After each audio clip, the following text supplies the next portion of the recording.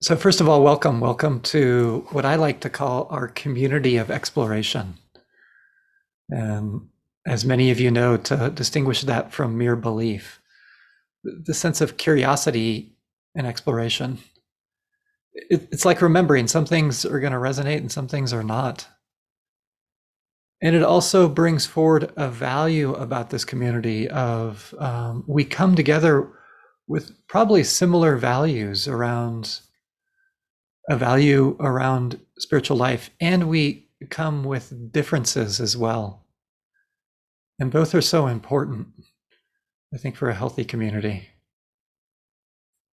And one thing in particular I want to acknowledge is, at least when I teach, I'm teaching really from this Buddhist background, from Theravada Buddhism in particular. That's where I've gotten permission to teach. And I want to acknowledge, some of you might be like totally into Buddhism. Some of you might be on the other spectrum of like, you don't really even care about Buddhism, but some of these things resonate for you.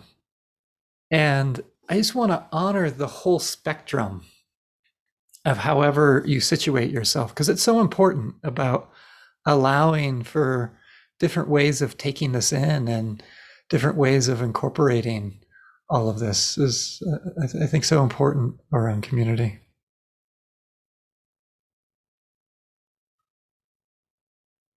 That being said, I wanted to share with you a different way of framing, or you could say narrating, the spiritual path. And I want to say, you could say there's all these different quote unquote stories or ways of envisioning what it means to be on a spiritual path. In Buddhism, the traditional account is that it's about suffering and the end of suffering. And especially historically, that was so tied in with ending rebirth. And, part of that for others, a kind of story of kind of purifying the heart in some way, purifying it from reactivity so that compassion and kindness can shine forth. And the reason I name these different ways is because I find that finding these just slightly different angles of talking about a spiritual path reveal certain things. And it's true, each one maybe hides things that is unfortunate, but that's just what comes with it. And tonight, what I'd wanted to do was for us to just take some time to reflect on seeing spiritual path as artistic endeavor. Oh, I'm not a spiritual practitioner, I'm an artist in some way. And the reason why I think this got evoked is that for me, sometimes the process of engaging in all these elements of this path feels like an artistic endeavor. It reminds me, you could say, of, which I've talked about many times, of a quote unquote past life of mine when I used to play music. And some of you can probably relate to this. The process of learning a fine art can feel really similar. And I think I want to take some time to kind of unpack that as far as that goes. Also, for me too, this spiritual path has touched my heart in ways that art has touched my heart. It moves my heart in a particular way, right? I'm touched by sometimes the beauty of music or a visual piece of art that feels like it opens my heart in a freeing way. And I think similarly, the spiritual path has that power. And then lastly, I just want to name, because I might not get to it, but I think it's so important, is that I find that for this path to unfold, I need to be deeply passionate about it. It reminds me of, again, playing music, like so many of the jazz greats that I was so inspired by. I could see their deep passion for music. It's what carried them along, and I think it's also so powerful. You find this in many spiritual traditions. Like sometimes I see monastics, and it might be heretical to say, but they seem to be passionate. Their hearts are full of the spiritual path. Or some of you might have seen that, monks and nuns I think in the Catholic tradition, will wear a ring. They're married to the divine. Right? They've made this vow to their beloved. There's a sense of passion. I think art, we find this a lot in. So you could say, just bringing this in, that it's this art that we're engaged in. It's shaping this body and heart into a new form of human living, a new form of beingness that I feel is so needed right now. It's like bringing into the world a different tune, a different kind of music with an entirely different rhythm and melody. We can hear these tunes and songs of oppression and harm and stress and suffering. What's the tune of freedom? And how do we engage in that artistic endeavor to bring such a song forth? I think it's important. And when I say art, I see this as an embodied art. So I want to talk a little bit about embodiment and how it is so intertwined with, you could say, the artistic endeavor, at least the way I want to frame the spiritual path that we're exploring here together. And all I mean by embodiment is like, it's like getting a feeling for this path and this practice. Like it reminds me when I was a monk in the Zen tradition, one of my fellow practitioners, one of my sister monastics, she used to teach Aikido. And it was so great. I was just so interested. I mean, she had this whole huge background in teaching Aikido. And so she agreed to, it was just a few times, offer me a few sessions to teach me Aikido. But she taught it to me in such an interesting way. She did not verbally explain anything to me because it felt so well in the Zen tradition. And all she would do is she'd take me through these certain exercises, and we would do the same exercise until I could feel a shift in how I felt what she was trying to teach me, and she felt it. And then it'd change. And then there'd be another exercise going through it and going through it. And then it's like, oh, I got the feeling for it. And she was so sensitive, she could see like, oh, Brian, now you're starting to get a sense of it. So let's move on. It was this artistic endeavor, and it was learning to get the feel of this martial art. Some of you might be able to relate to this, right? There's a feel to it that you finally get, and it's like, oh, here's the piece of this that I'm now understanding. And you could say we're doing the same thing on the spiritual path. Like generosity, this teaching on generosity, let's just give that as an example. It's not a commandment, you should be generous. It's a practice to get a feeling for generosity and how it can feel good. And maybe you know that switch. Have you ever had that switch where you just feel like you're giving out of obligation? And then you give in a way that's so sweet. Like when you offer a meal to someone, you cook a meal for someone. You know how sweet that can be? You know what I'm talking about, probably.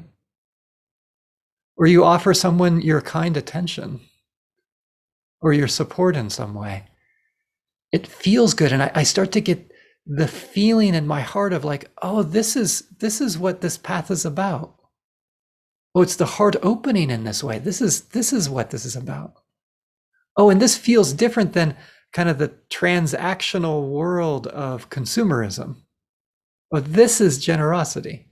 Just as I was getting a feeling for Aikido.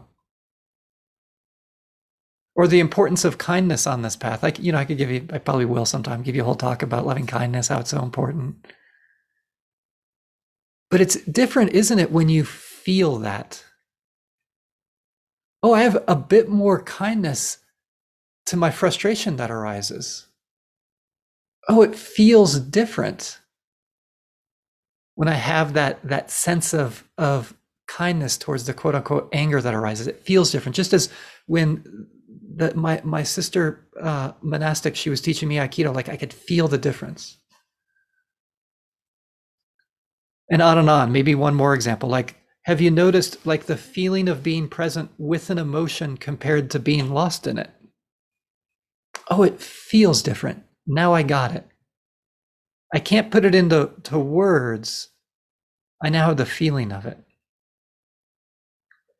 And for me, this is such the essence of the spiritual path, is getting a feeling for a different way of being. And the Buddha, when I read him, I can't help but get the sense that this is what he's pointing to. He feels like the artist, the poet that's trying to reveal that. Like one example is he gives this image of letting go. Right? Such a core part of this path and this practice is to let go of how I'm so reactive. And he gives an interesting image. He says it's kind of like a ship, you know, with its masts and rigging, and then it's on kind of the shore for a whole season. And during that season, you know, from the heat and the wind and the rain, the mast and the rigging begins to wither away and it just drops off. It's like, oh, this is how letting go happens. And when I slow down with that, I can start to feel, oh yeah, letting go does feel like that. It's this natural process. It's not something I do. It's something that happens when I soak myself into the spiritual practice. These things wear away and my heart can open. So I want to point out that's different than, you know, when I feel, for example, fear, and it's like, damn it, I need to let go of that. Buddha's really clear. He's not talking about that. That's just aversion. It's the natural process of seeing something clearly so that something falls away. And it's an organic process. And just as a side note, you know, the study group that we'll be doing in July will be, you know, looking at some of these, this early literature and hopefully some of these metaphors for you to get a feeling sense in this way.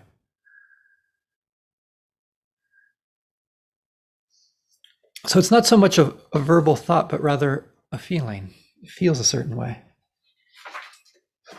And those of you who have engaged in the arts of some way know probably what I'm talking about.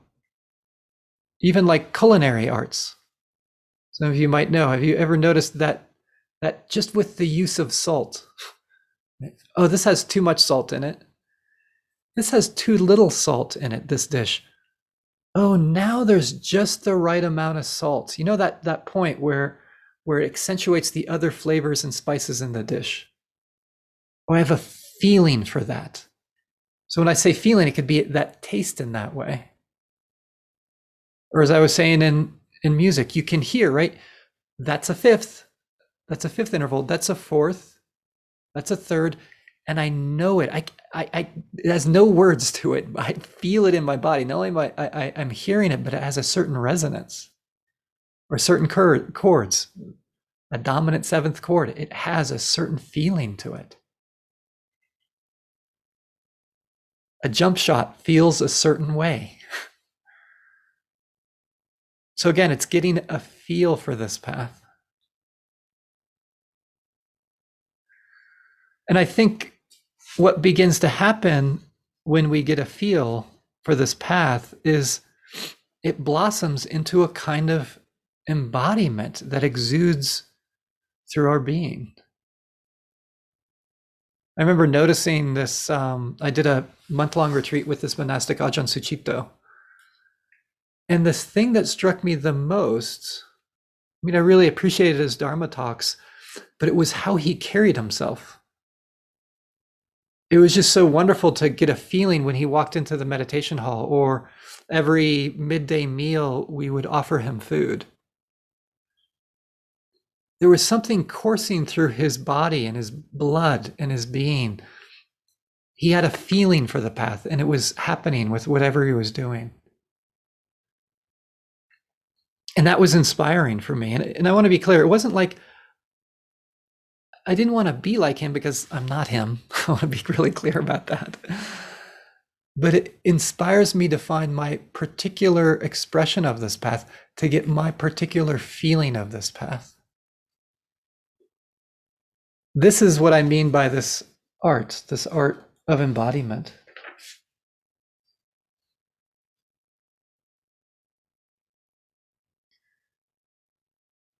And I think the other reason I wanted to make this analogy is that artistic endeavors, whatever it is, a martial arts, music, culinary arts,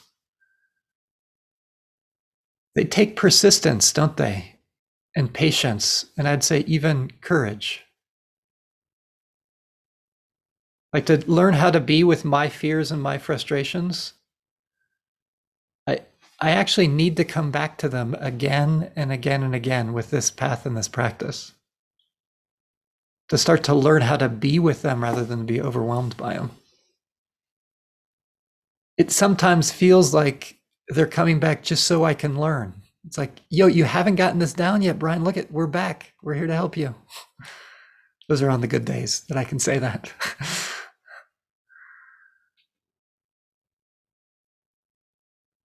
And I want to share with you some words from Rilke. And this is from his Letters to a Young Poet. I just want to express some gratitude not only to Rilke, but also for Franz Kappas.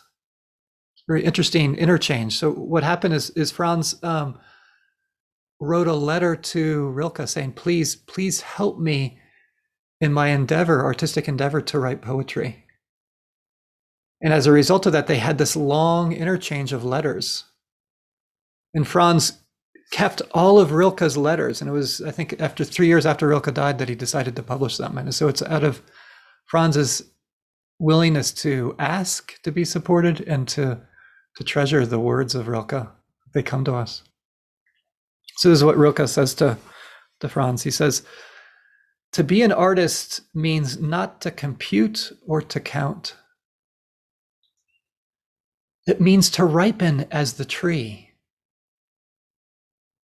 which does not force its sap, but stands unshaken in the storms of spring with no fear that summer might not follow. It will come regardless, but it only comes to those who live as though eternity stretches before them, carefree, silent, and endless. I learn this daily, learn it with many pains, for which I'm grateful. Patience is all.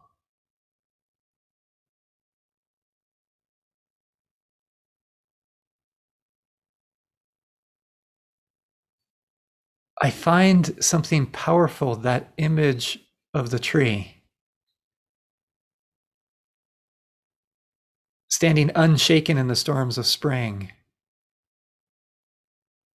It's not fearing that summer might not follow.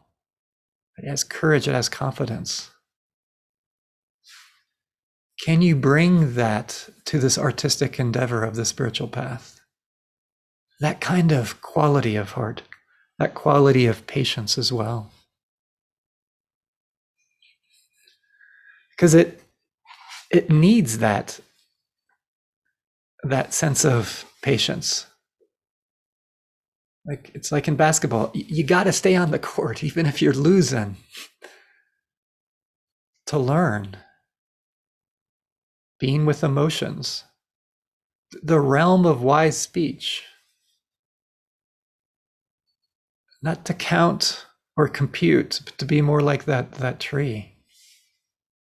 This artistic endeavor that we're engaged in. Maybe one last quality around this. This comes from Mondrian, Piet Mondrian, the 20th century Dutch painter. It says, the position of the artist is humble.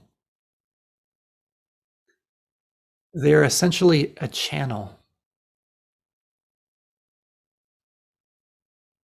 And for me, sometimes the spiritual path feels like that. All I am is a channel. I'm a channel for presence, for kindness, for compassion. It keeps me humble in a skillful way of my role on this path, my role on this artistic endeavor.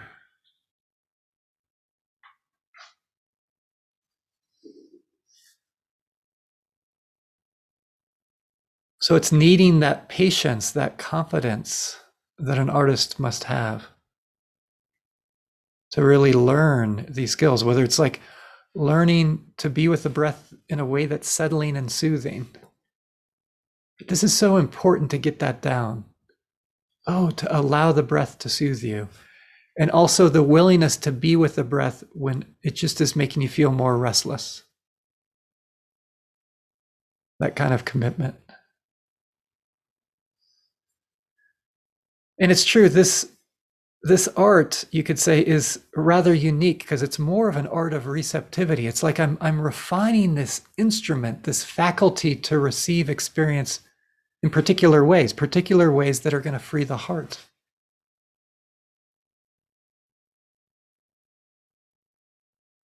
And this is so much of it.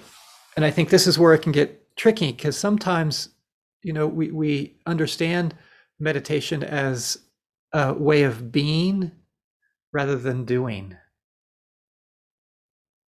And there's this dichotomy that's made, which I find is really helpful. You'll probably hear me use it in the next talk.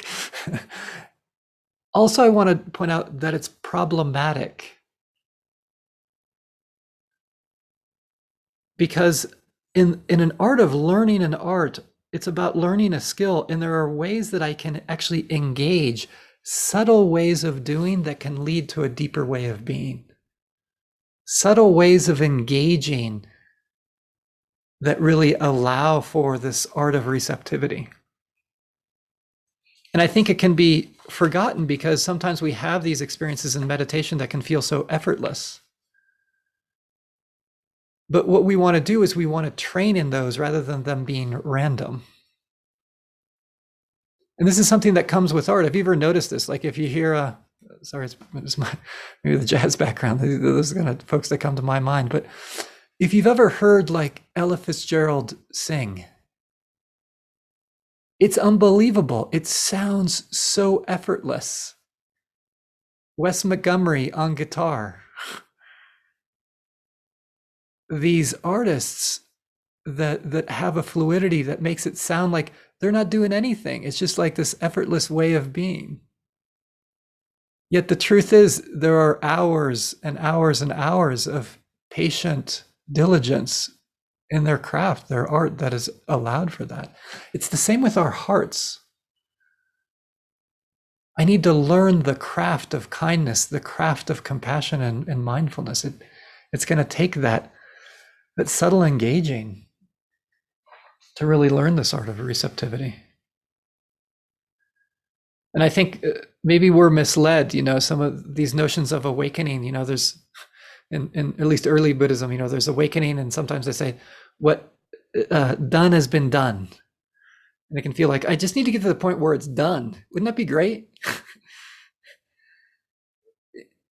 Yet I wonder, one way that at least some writers talk about full awakening is that it's this ability now to engage in a kind of activity, like the activity of following the Eightfold Path. But it's just effortless at that point. It's like you've become Ella Fitzgerald, like you have that kind of skill. You sing the song of the Dharma or compassion or kindness in a way that just flows. It's effortless. But I want to say there's still the skill, though. The Buddha still sat in meditation. He loved to sit in meditation after he was fully awakened. I think it's because at heart he truly was an artist. So some specific things, because I want to play with this a little bit, as we meditate this evening, and just some specific things you might want to play around with. One is around relaxation. This is something I usually begin every one of our sits with, is this invitation to allow for relaxation. And this fits so well with what I'm talking about, because it's kind of like, if I really try to do relaxation, it doesn't work. Have you ever noticed that? Maybe you haven't tried that. I have. But there's a way where I can subtly sometimes use the imagination to allow for relaxation. Like sometimes what I play with is just like I'm imagining the energy of my body, if I'm feeling restless, settling downward. or I feel like the body's being pulled downward by the earth, like she's pulling me into presence. Or I take the image of the Buddha, like the rigging falling off, and feeling the muscles like beginning to open and to drop away, drop downwards, like the rigging and the sails and the masts that the Buddha was talking about. And I imagine that, like I feel the jaw loosen, and I'm imagining this opening, this stretching. But do you hear? I am doing something a little bit. I'm using the imagination a little bit to learn one of these skill sets, relaxing. And like with any art, it's not like it's not about getting it right or wrong. It's that we learn the skill and we become more skilled at it through repetition. Or priming my heart and mind for presence. So one that I go back to, maybe I haven't taught this in a while, is this phrase that's sometimes used. Is sometimes I'll just use this phrase, body like a mountain, and I'm getting a feeling sense of the body feeling like a mountain. Like, remember my story about Aikido, right? Like I'm playing with that until it's like, oh, there it is. There's the feeling of that. Or it's like, if you know your intervals, it's like, oh, it's kind of a fifth, but it's actually a little sharper, a little flat. Oh, there it is. Perfect fifth. Oh, body like a mountain. Yeah, I can taste some of that. Breath like the wind. Effortlessness of breath, just allowing the breath to come and go. And then the mind like the sky, so spacious. And sometimes when I just use those three phrases, body like a mountain, breath like the wind, mind like the sky, it starts to give me a little bit of that feeling of presence, of mindfulness. And then I engage in however I am, being with the breathing, noticing thoughts coming and going, being with emotion rather than overwhelmed by them. But I'm using this artistic sense to feel it. And with art, right? Sometimes you're going to feel it and sometimes you're not. And not to make a big deal of that. It's kind of like the thing that comes to mind, and I know this is such a classic trope, but it feels true at times. I remember when I was playing with this jazz band, I still remember some of our practice sessions. I remember a few of them right before our gig were horrendous, which filled me with fear. It's like, we can't even play that tune right now. And then like, man, like we came together in this really beautiful way. Like even when everything felt like it was falling apart, like I couldn't even follow the rhythm of the drummer in the practice session. Oh, and here it is. But there was something about the mess and showing up for the practice session that was super important.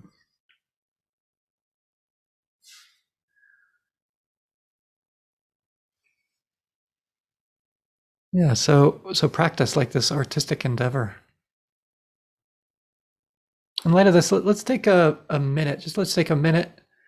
You need to stretch your body, move around, and then we're going to play with meditation as this artistic endeavor.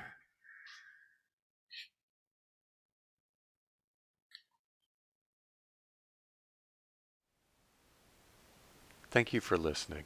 To learn how you can support the teachers and Dharma Seed, please visit dharmaseed.org/donate.